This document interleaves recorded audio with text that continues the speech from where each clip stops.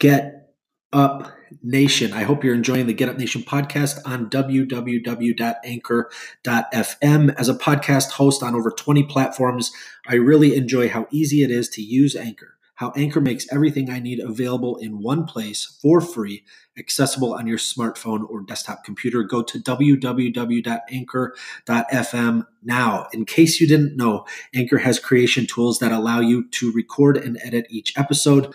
If you're concerned about the distribution of your hard work, don't sweat it because Anchor takes care of that too.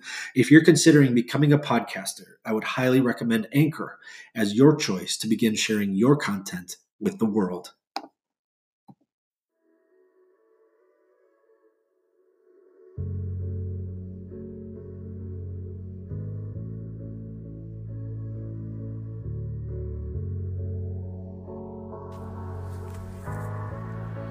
Get Up Nation. My name is Ben Biddick. I am the creator and host of the Get Up Nation podcast, where I serve individuals, organizations, and societies to develop and sustain resilience and perseverance. I'm the co-author of Get Up, The Art of Perseverance, with former Major League Baseball player Adam Greenberg. The Get Up Nation podcast is brought to you in partnership with GotYourSixCoffee.com, where Navy veteran Eric Hadley is committed to serving first responders, veterans, and their families through a variety of nonprofit organizations. No stranger to adversity, Eric has fused necessity of coffee with his passion for public service. You're already purchasing coffee. Why not empower your coffee with purpose? Why not purchase coffee that not only has your six, but also has the backs of those who don a uniform of service for our communities and great country? Learn more about Eric and his freshly roasted, award-winning coffee at GotYourSixCoffee.com. Today I have the absolute honor of speaking with Nick Wilson.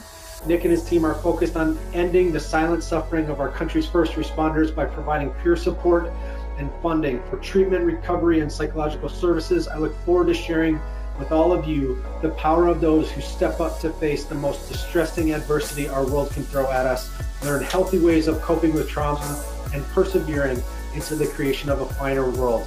Nick, welcome to the show. Thank you very much for having me. The Resiliency Project. Truly, we're talking about true adversity here today. This is not for anybody who doesn't want to deal with the truth. This is the reality of what people face as they go into the first responder community and deal with the roughest things that people do to each other. And those in law enforcement and EMS who are on the streets and getting into this, it has a profound impact upon them and their families. And so, especially in the time of this coronavirus, this is a very timely conversation to be having.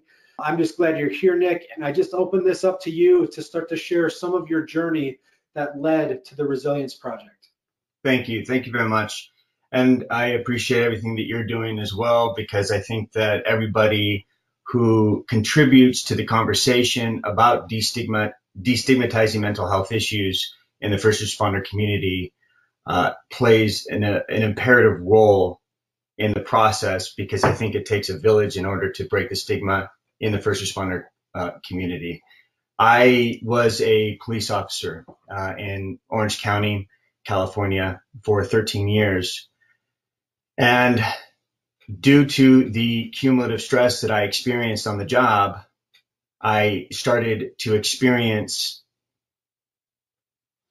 initially sleeping problems that became very much exasperated after multiple critical incidents. And after 13 years, I began a process of emotionally numbing myself out, because in the first responder community, we typically do not talk about the things that bother us. And so I became pretty much a statistic. I became chemically dependent on benzodiazepines, and those were prescribed to me for my sleeping problems after a diagnosis of post-traumatic stress. And in 2016, I crashed my car because I was driving under the influence of alcohol, which I was using to numb myself out and sleep. And when that happened, I got a DUI.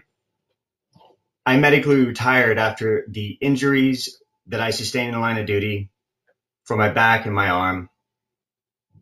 I, for the first time in my life, started to really understand the term suffering in silence. And here we are in 2020, February 4th, we opened the nonprofit organization called the Resiliency Project. And our goal, as you stated, is to raise funds in order to redistribute those funds for any first responder in the country needing or requiring psychological services or treatment and recovery services. And we have some pretty amazing goals this year and next year. And we're not just going to be redistributing those funds. We're going to be building a campus. And that campus is going to be a one-stop shop healing center that will also have a treatment and recovery center on it. And any first responder that comes to us will be able to go through that program for free. And so, yeah, I'm very grateful to be on here and to discuss further with you what we're doing and so some of the trends that I'm seeing right now in the first responder community. And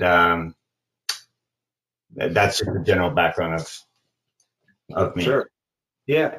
I don't think today people understand the amount of trauma that first responders experience, particularly law enforcement, because you're going into homicide scenes, you're going into suicide scenes where people have been successful in committing. You're seeing, domestic violence incidents where families are violence in the home, children are frightened.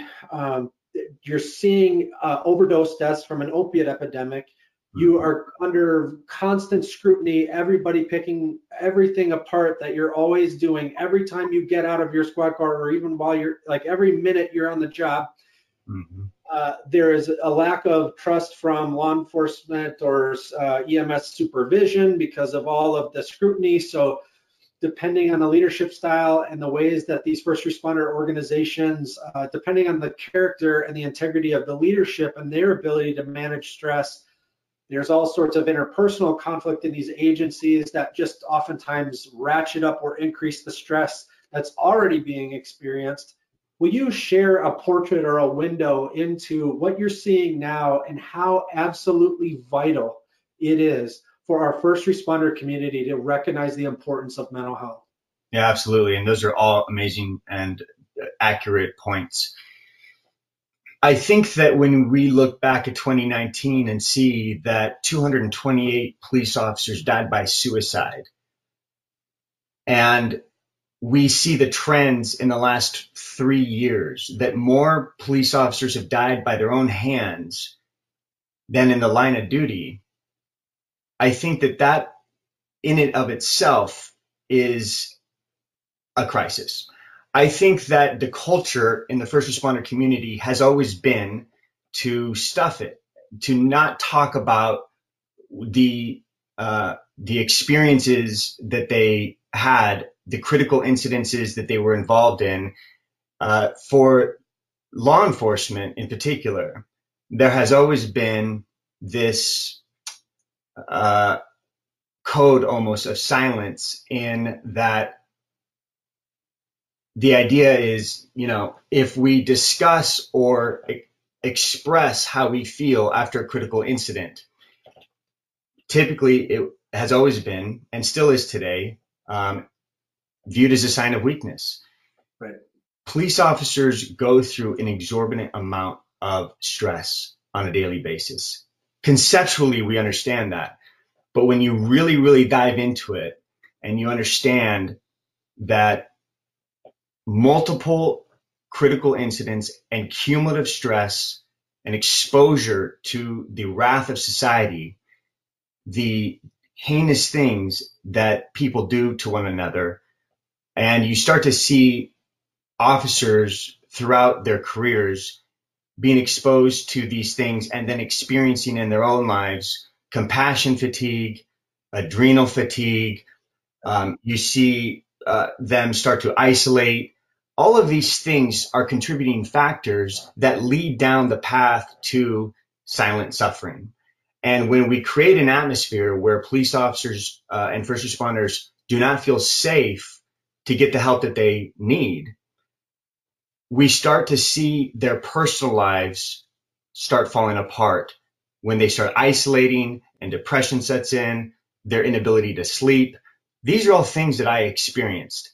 And unfortunately, when that happens, the natural outcome that we have seen in the last, not just 5 years, but throughout the history of law enforcement, that silent suffering, while maladaptive coping strategies increase, it leads to suicide.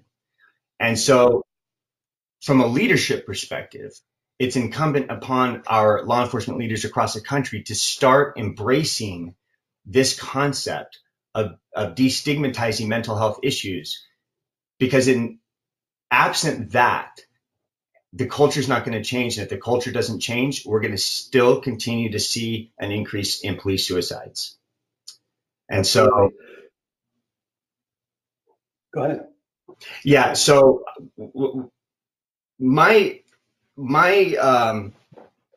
experience in my career as a police officer was, critical incident debriefing, based off of the Mitchell model, was a great concept. And when I went to a trauma retreat in 2016 called WCPR, that was the first time in my entire career that I was ever involved in a critical incident debrief. And we were surrounded by peers. There was only 6 people that go through the retreat at a time. Unfortunately, right now, there's an 8-month waiting list. And so part of what we're doing is, when we're building this campus, is to create enough space where we're not going to have a waiting list, and we can get as many people in there as we can. But when I talk about critical incident debriefing and all the other treatment modalities that are clinically proven and evidence-based that really do help police officers and first responders, we don't unfortunately, as a law enforcement community, we're not as proactive as we can be. And when we start seeing the things that we're seeing with suicide and mental health issues, this is much more than just a mental health thing. The long-term effects of police officers and not getting help has a ripple effect into the community. Society is not going to benefit by having sick police officers out there that aren't able to get the help that they need. And so we, as a law enforcement community, can do a lot more to change this culture around. I, for a long time, have said, and this is stuff that I've learned in my trauma work, especially when I started it at the WCPR, I've always said that there's nothing more important in law enforcement than the need for peer acceptance and the need for peer solidarity. And we see that in all the things, even the small things. Let's get an example: equipment or something on a duty belt. Typically, when the new thing comes out, then partners start getting the same things. That's just a small example on a micro level of peer acceptance. So what I'm trying to say is, when one police officer says to another police officer, "Hey, that call didn't bother me," what you're doing, and without them realizing it, is invalidating the normal reactions to abnormal events that they're experiencing on the job. And when they start to feel that their partners are not affected, of which they are, that police officer, they're not going to go get help because they're afraid to. Mm-hmm. And it's incumbent upon all of us to start being more vocal, like you are. And that's the only way that I believe that we can effectuate change on a much larger level. I agree 100%.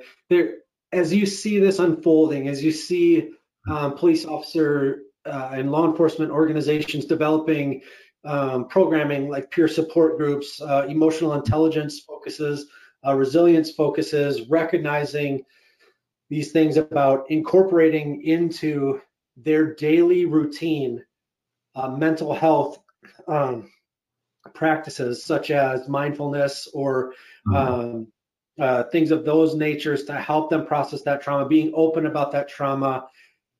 How do you see this most successfully being infused into the community as it is? Like, what are the first steps that are creating success? Or because there is plenty of resistance, currently. That's the fact of the matter is, Right. There is a ton of resistance to this because it makes an intergenerational organization have to confront something that has been neglected entirely for a long time in what I would dare to say is a majority of agencies. Yeah. So what is the first step in being successful with creating mental health within people who are being sent out daily into trauma? I think that the first step is to, number one, identify that there's a problem and vocalize it, and not be afraid to say that we have a mental health problem, and we have a suicide problem in this community, and to not be afraid to say it. I think that from there, that's the initial starting point. I think that we're starting to see a lot of improvements in the country and around the country in terms of developing peer support teams and doing a lot more training, both at the academy and in post-certified training courses. Development of peer support teams and implementing best practices for peer support is absolutely vital to the success of not just peer support, but turning around the suicide rate. So I think that, one of my board members, who I'm so fortunate to have on the team, is Dr. Heather Williams, who used to be the peer support coordinator of the Orange County Sheriff's Department. She recently opened up her own private practice, but she essentially went around the entire county and developed the peer support teams at those agencies.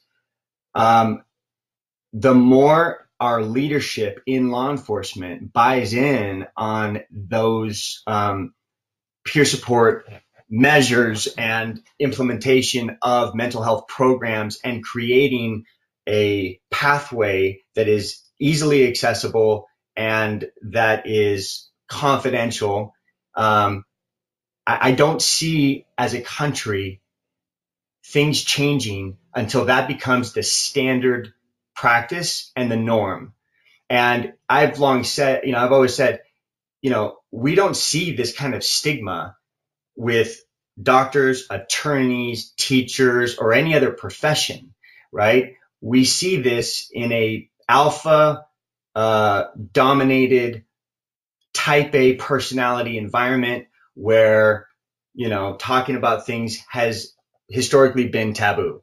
So I think identifying the problem, being vocal about it, not being afraid to say that we do have a problem, and identifying areas where improvement can be made, and then bringing in the right people to be change agents in a culture that desperately needs change. Absolutely. I love that you hit on the concept of true strength. It is not strength to just stuff it down, to drink it, to try to drink it away, to try to, we will never be strong enough to do that, because it's not something you go home and go to bed at night and sleep like a baby after you have just done CPR on a baby who didn't make it. You heard the sounds of the family screaming. You have smelled the blood. You've seen those things. We are not strong enough to deal with those things without talking about it, without processing it, without developing healthy coping skills to process that in a healthy way so that we can move on in a healthy way to deal with our own families. Because the next time we see a child that age, that's what we're thinking. It's important for people to understand that true strength and health is about talking about those things, processing them in a healthy way, because the next time you go, you will know that not only are you stronger and more able to deal with the stress and trauma of future similar situations, but you actually do have a partner in your coworker who is there to help you process it after, because it just doesn't happen when you clear the call. It happens, you experience that call ongoing unless you process it. And to have a true partner who realizes that, who experiences that themselves and is open about that, you create a profound strength, a true strength within your group.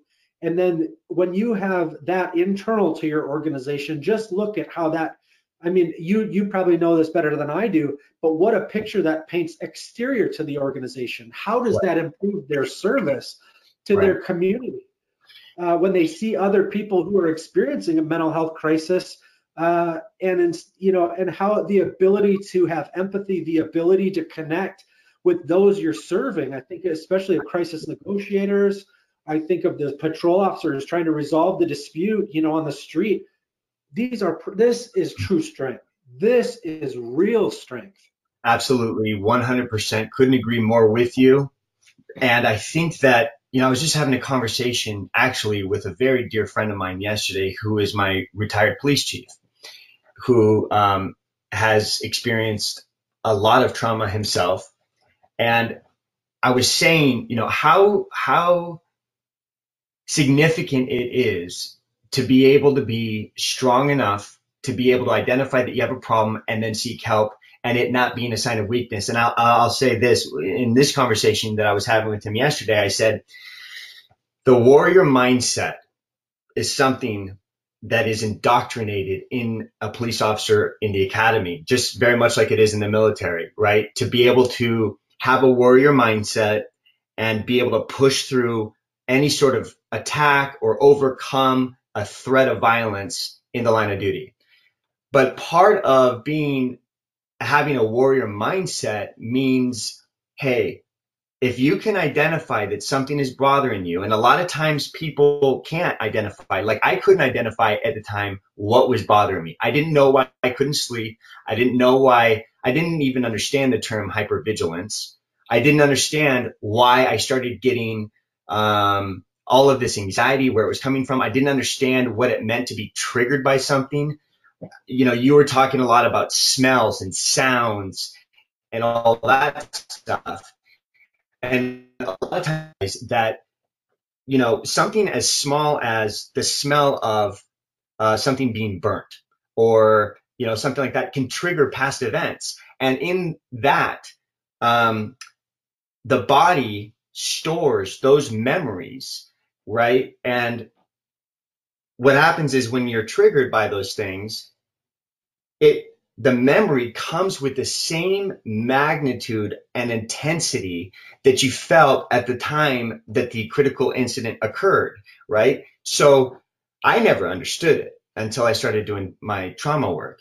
But in order to have a warrior mindset, that doesn't mean just being able to, overcome and never give up in the middle of a fight. That means mental preparation and constantly assessing and evaluating where you're at psychologically and emotionally, and to be able to be strong enough and have the intestinal fortitude to be able to get the help that you need in order to truly have a warrior mindset.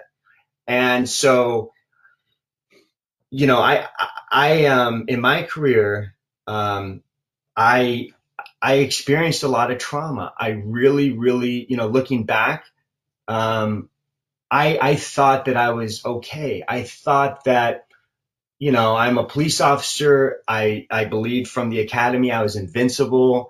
I was indestructible. I was invulnerable. And that wasn't the case. I was completely vulnerable to the impacts of trauma on law enforcement. And it wasn't until I lost everything that I realized I need help. I need to completely start over. I identified myself as a police officer, not as Nick Wilson, not as, a brother, a son, or a father to my boy. I was Nick the cop. And we sort of have an identity crisis at times. You know what I mean? And we become so much immersed in the profession that sometimes we forget who we really are, and we start neglecting ourselves, our nutrition, and it goes down the drain. Our daily living habits. You were talking about mindfulness. I never understood anything about mindfulness meditation, but it is such a powerful component to the overall success of your mental health. And so, there's so many, I've also said before that, trauma and, post-traumatic stress is not just something to be looked at or approached from a psychological perspective. When you look at a brain scan of a normal brain and one that is affected by post-traumatic stress, you can see in the brain scan the abnormalities that exists. And so, that's why it's important that we as a community, we create a community of understanding that post-traumatic stress is not a disorder, and post-traumatic stress is an injury. It's a brain injury, just like TBI. Okay, so when we approach this from that perspective, it becomes easier to destigmatize things, right? And if we can create that community of understanding, hopefully we can reach more and get more police officers to realize that there's nothing wrong with them. Okay, there's nothing wrong with them because they have been affected and injured in the line of duty. So, it's not just psychology. It is a science. You look at adrenal fatigue, you look at compassion fatigue, cortisol levels go out of whack, stress hormones are increased. I mean, so if we start working together from a holistic approach, right, and we improve our nutrition, diet and exercise, mindfulness, and really get into the trauma work, not just doing talk therapy, but doing exposure therapy and EMDR and neurofeedback. All of these things help to advance your mental health. And I think that we need to start prioritizing those things from the academy moving forward. We need to be able to reach our recruits from the academy day one, so that when they get to those critical incidents in their careers and go home, they can identify more easily what's really going on with them, rather than being confused like I was. Right. Yeah, you're revolutionizing the world. I can't wait to see where you're at in 5 to 10 years, because this has profound, and I'm calling it right here, that in 5 to 10 years, the work that you're doing, it just has a profound revolutionary change to our communities, and where young men and women decide, I'm going to put my own safety at risk, and I am going to go out into this community and serve it. And I am going to hold people accountable for the wrongs that they do. I'm going to find solutions for deep-seated community problems and help solve those problems. And for people like you who are committed to creating healthy men and women who do this job consistently, because most people do this job for 2 to 3 decades before they retire. You're creating these people who are so self-aware, have a true concept of mental health. And when I say mental health, I mean what you say, the truest sense of health, because the mind and the body are not separate. The medical community frequently, categorizes into physical health and mental health for a variety of reasons, which is frustrating. But the fact is, the way our minds work affect our bodies. The way our bodies work affect our minds. And when we send people out into these traumatic situations, risky situations, violent situations, to give them the ability to truly be healthy throughout that career, you will change so many lives. You will save lives. You will save families. You will save children from being exposed to all of the symptoms of a parent who's going through that very troubling reality. I am very excited about that work that you're doing. Where is this campus that you're creating? Do you have a location yet, or no? No, we don't have a location yet. And a lot of, obviously, with everything that's going on right now with COVID-19, I have directed the team to halt fundraising efforts and focus more on peer support. It's distasteful and, in my opinion, not the right time to go out there and fundraise. But once we get through this as a country, our fundraising efforts are going to continue, of which are very aggressive. And when we build that campus, it'll be somewhere in Southern California. We don't know where yet, but the actual development, the actual plans of it are created, and it's going to be absolutely phenomenal. And I wanted to touch on what you were just saying, and I appreciate your words, but it's important to understand that there's no way I could be where I am now, both with my own mental health and the success of the Resiliency Project, without the team and the people who have entered my life and this organization at this time are all equally contributing to the success of what we're doing. A lot of the work that I studied and learned in the last 4 years comes from Dr. John Violante out of the University of Buffalo, who essentially wrote the book on police suicide and police trauma. The people that are on the team that are in New York, Megan, who is an incredible asset to us. She owns a yoga studio and has been fundraising for us in the last several months. All of the people now, to include this board, of which I couldn't be more proud of and more humbled that they are on this team, are all playing a collective effort. And the important thing to remember is that it can't just be the Resiliency Project. We have to, as a country, be able to come together here in order to effectuate the kind of change that we need. And so it's not one person. This is something that is much bigger than any of us. And in order to achieve the outcomes that we need to, we have to be able to work together on all levels, not just with the government, but nonprofit organizations and private business people. Everybody needs to come together like they have at any other point in history when other subgroups within our culture have needed the kind of support that they needed. And so, this is something that is going to take a while. I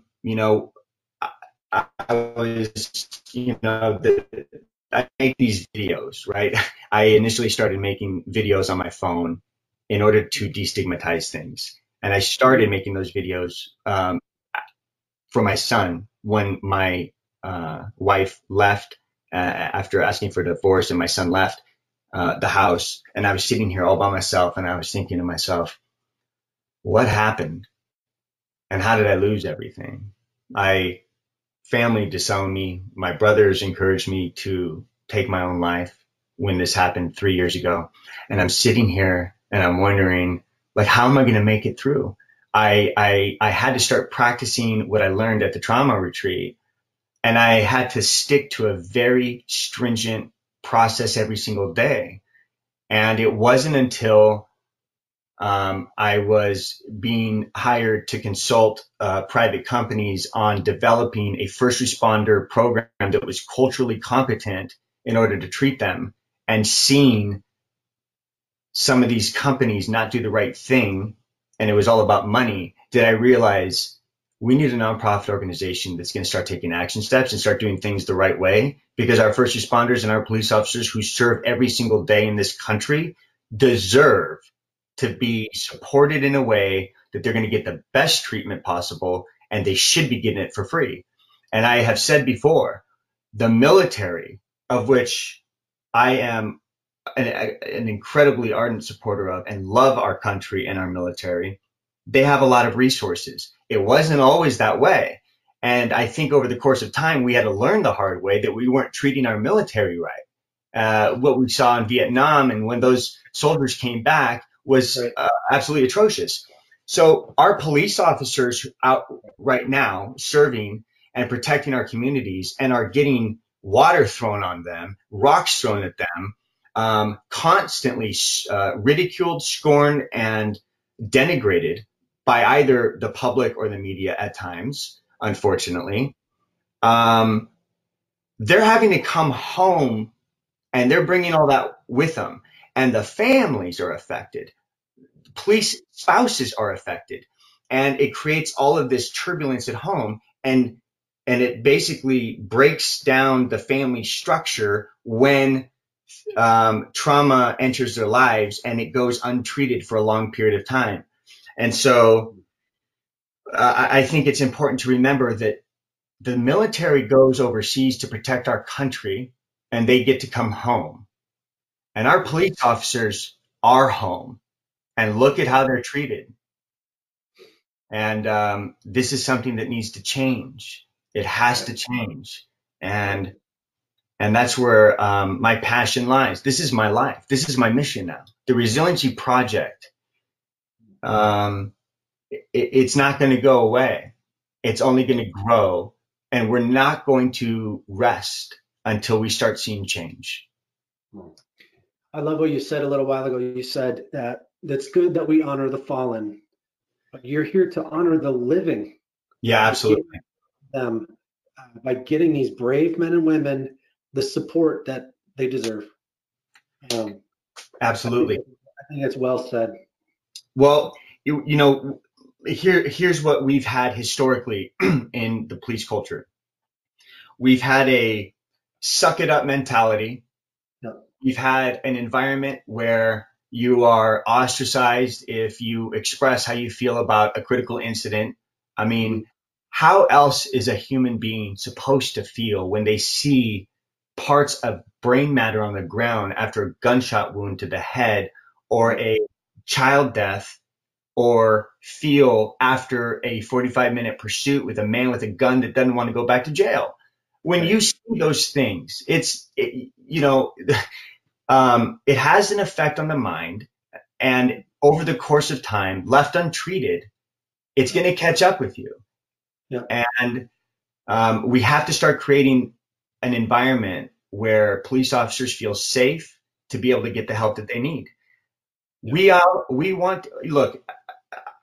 It's hard for me to ever go to a police funeral anymore. I mean, I've been to quite a few in my career. Hard for me to even hear bagpipes. Our police officers are seeing the worst of humanity every day. And in order to honor the living, we have to be able to pull together and give them the resources that are easily accessible. And it's a multi-component approach, in my opinion, by number one, destigmatizing things and also providing the resources. And so, it's not just me here. It's not just the Resiliency Project. There are tons of other organizations out there that are also trying to do the right thing. And it's also people like yourself who have a platform to be able to discuss these things. And the more people jump in to the arena and start contributing, the more I think we'll see change. Yeah. And as you made that list of the stressors that those officers face, high-speed pursuit, caring for children that are severely injured, and dealing with severe acts of violence.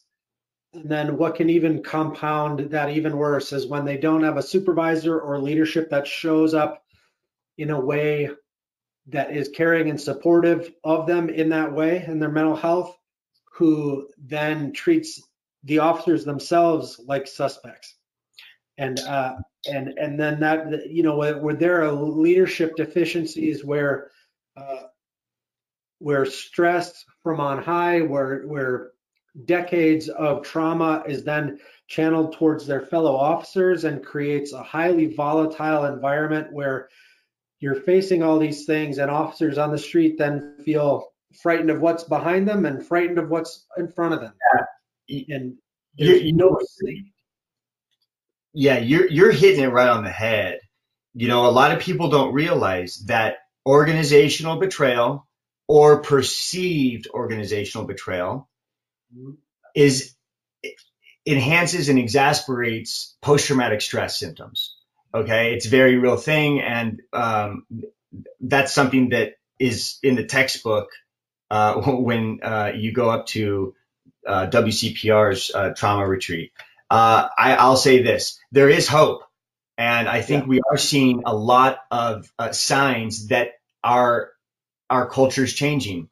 I recently have been speaking with quite a few different police officer associations and people at various leadership levels, and was very, very encouraged to see that the California Department of Corrections, unfortunately, has had 13 suicides in 2019. They already are at 8 right now.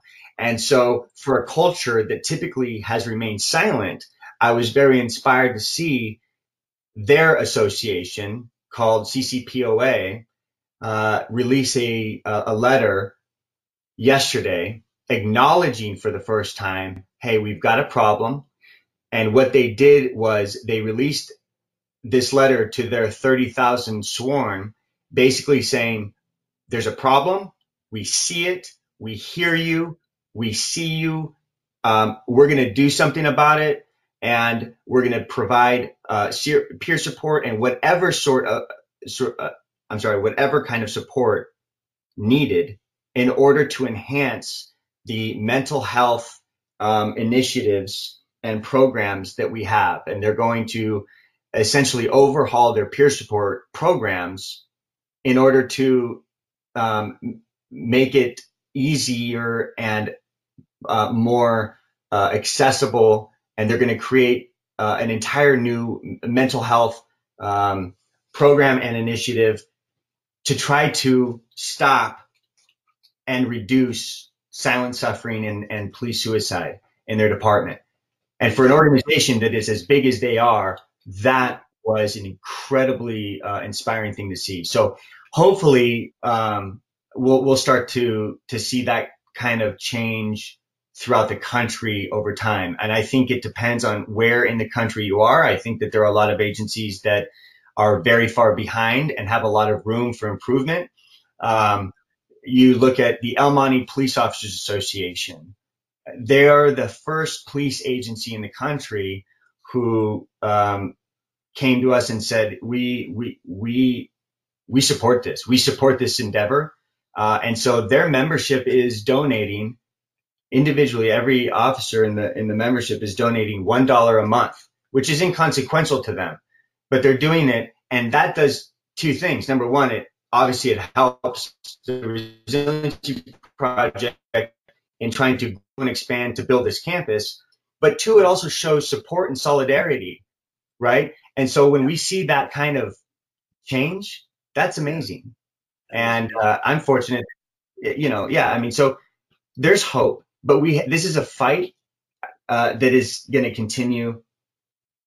There's no illusion about how difficult this is going to be.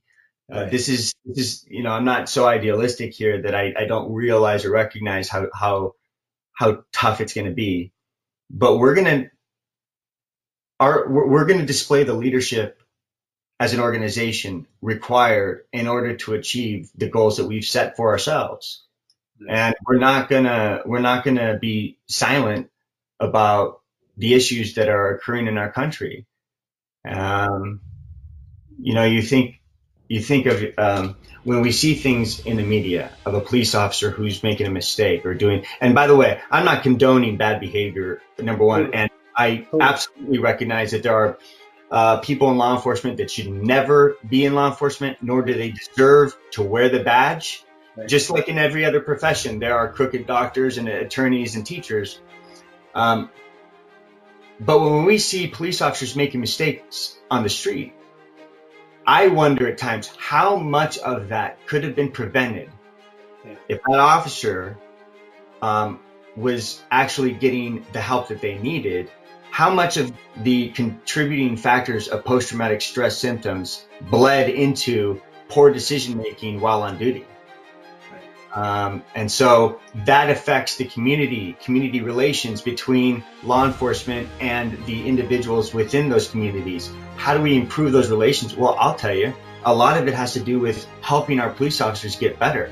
So they're getting sleep, and so they're not so stressed, and they're not numbing out when they go home, or isolating and becoming statistics. Right. Nick, I always end the show with 6 questions to help my listeners understand the why within my phenomenal guests. Will you run through these 6 quick questions with me? Absolutely. Who are you thankful for today?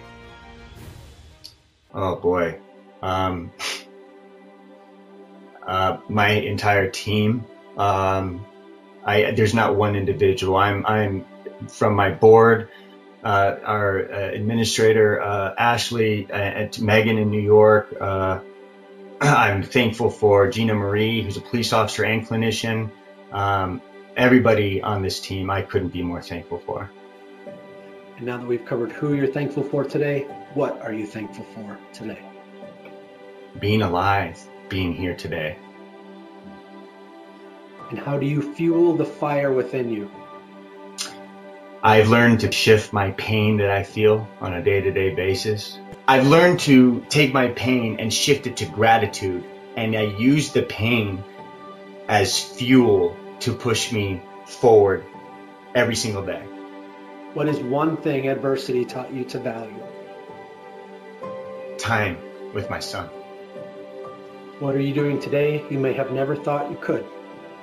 Be on a podcast with someone I've never I've met before, and never really had an experience like this before, of which I'm very grateful. What will you do tomorrow that you may have never thought you could? Use my experience from my career to help another police officer and be able to share those experiences, of which are very personal, in order to try to save their life. Nick, how can people learn more about you and your amazing work? They can go to our website at www.theresiliencyproject.info and or to our Instagram account, which is _resiliencyproject. I'm very grateful to have been on this show with you, and thank you for all the amazing work that you're doing as well.